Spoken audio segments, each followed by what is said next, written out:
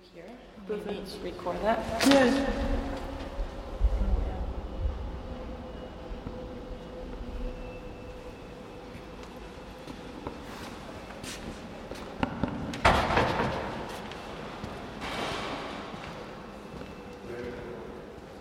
My name is Beatriz Creel, and I'm an artist from Mexico City. Currently, I'm doing an MFA in Fine Art.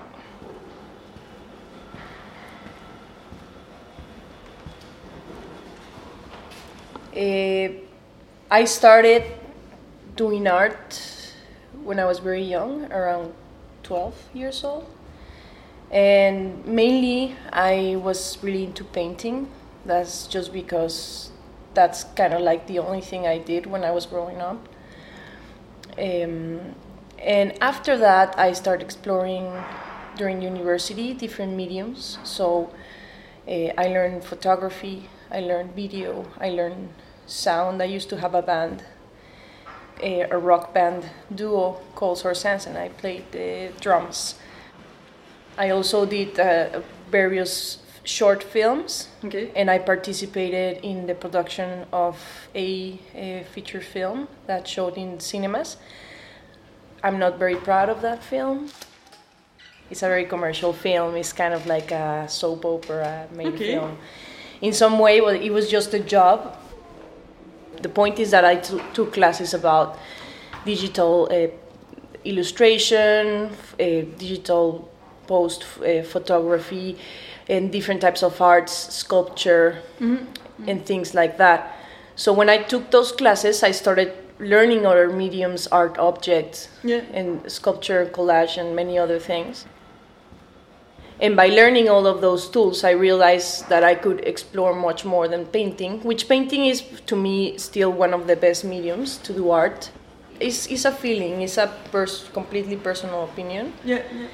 It's not really based on anything concrete. It's just, I don't know, if I go to a museum, paintings are still what caught my eye first. In even more than contemporary installations or something like that.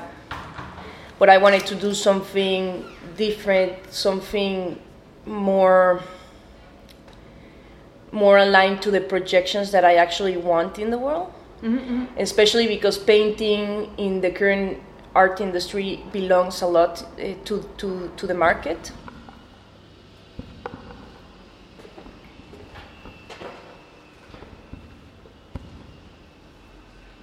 When we talk about contemporary art, it does fully belong to the market, but there are certain things within public art, for example, participatory art, that you can do by gathering fundings, gathering, let's say, grants, and looking to residencies and different types of projects which are not necessarily directly involved with the art industry and the gallery scheme and the selling and buying painting auction scheme.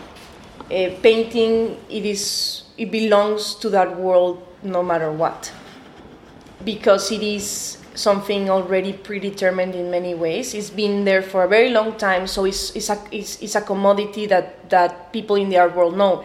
If I come and tell you, okay, I want to do a bouncy house, which is one of the projects that I'm doing. Wow. If I tell you I'm doing this project, it's very hard for somebody to tell me, okay, I'll give you the money for that, or I'll risk this with you, or I want to show it in my gallery, because of all the constraints of saying, no, okay, no one or very few people have done something like this.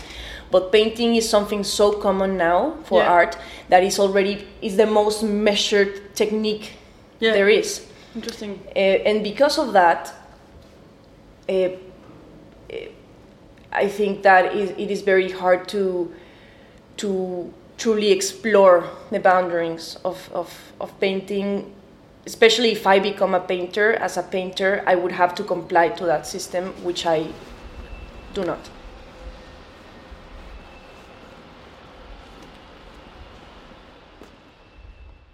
I feel like painting, could be a little bit limiting, because there's always a space between the artwork and the people. So that space is something that I'm trying to reduce or eliminate in every single case. So what occurred is that when I said, okay, I'm not going to do painting, I'm going to choose something else, my medium, my technique became play. Play. Okay. So it's not something that belongs to any of the typical mediums of art. It's more a way I do things.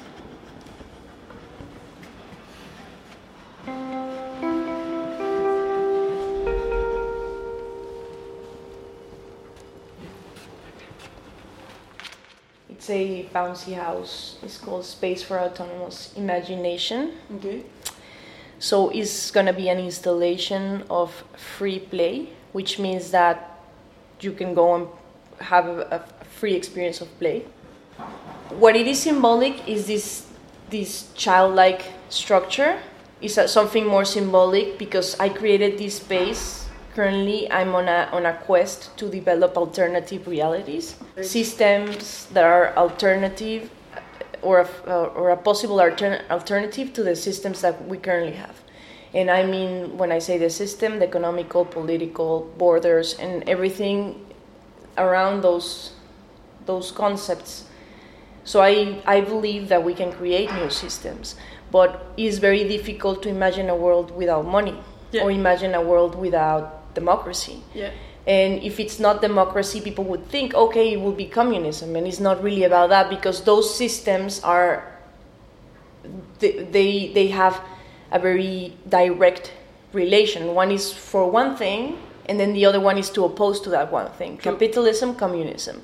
So it's trying to eliminate both and eliminate everything that is done before in those terms of how we organize and the way we live and operate, and how can we actually create something that is from scratch, new, and that probably would work better than the systems that we currently have. If you think about democracy, was invented 200 years before Christ.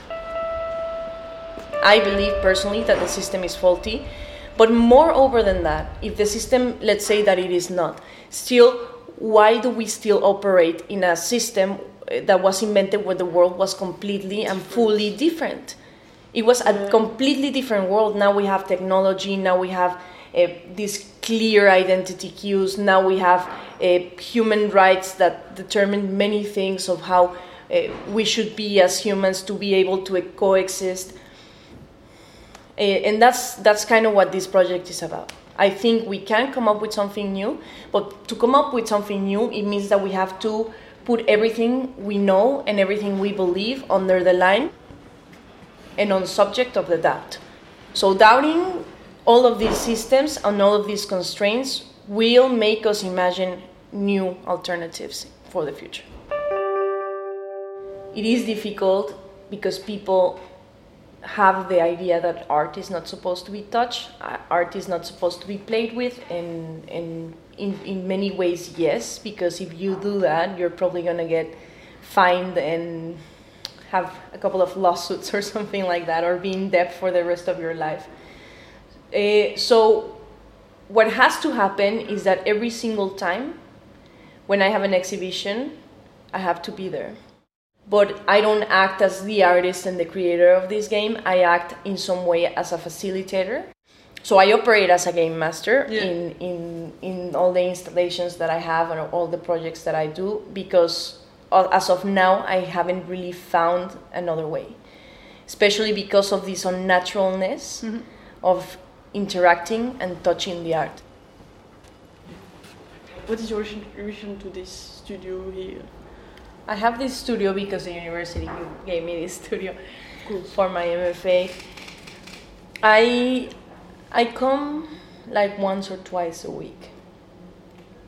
I don't come that often as I was expecting to be, and most of the people spend a lot of hours in this studio and producing in these studios. I personally do not, because I feel like I get, this is very personal, but I feel like I get very distracted.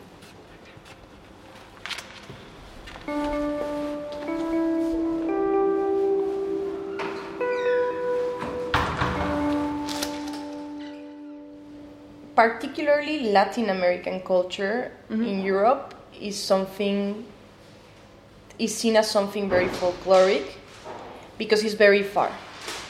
And there's really few things that represent that culture in a country or in a place like London, and in Europe in general. So people, when you are existing in an environment where you come from a place unknown to the people you're with, they try to understand you by putting you in the nearest thing that they know, which is the most folkloric and stereotypical way on seeing Latin Americans and Mexican people in particular from my culture. Yeah. So it's very easy to say, okay, you use a lot of colors, that I use a lot of colors in my artwork, and say, okay, immediately you're from Mexico, and that's obvious that you're from Mexico because you're using a lot of colors. But the matter of fact is that every single culture that is not Western uses a lot of colors. That's true. Think about cultures in South Africa, in the south part of Africa, not in South Africa, but on the north part of Africa, on Asia, it's like an explosion of colors. Even if you think about Greece, Greece was full of colors. We found the sculptures and the buildings in white because the color washed away, but in reality, it was filled with colors.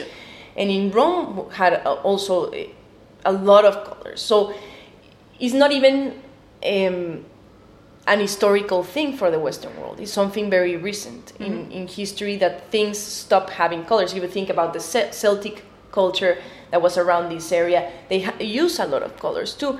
So why would you think that the reason that my art is clearly Mexican is because I use a lot of colors?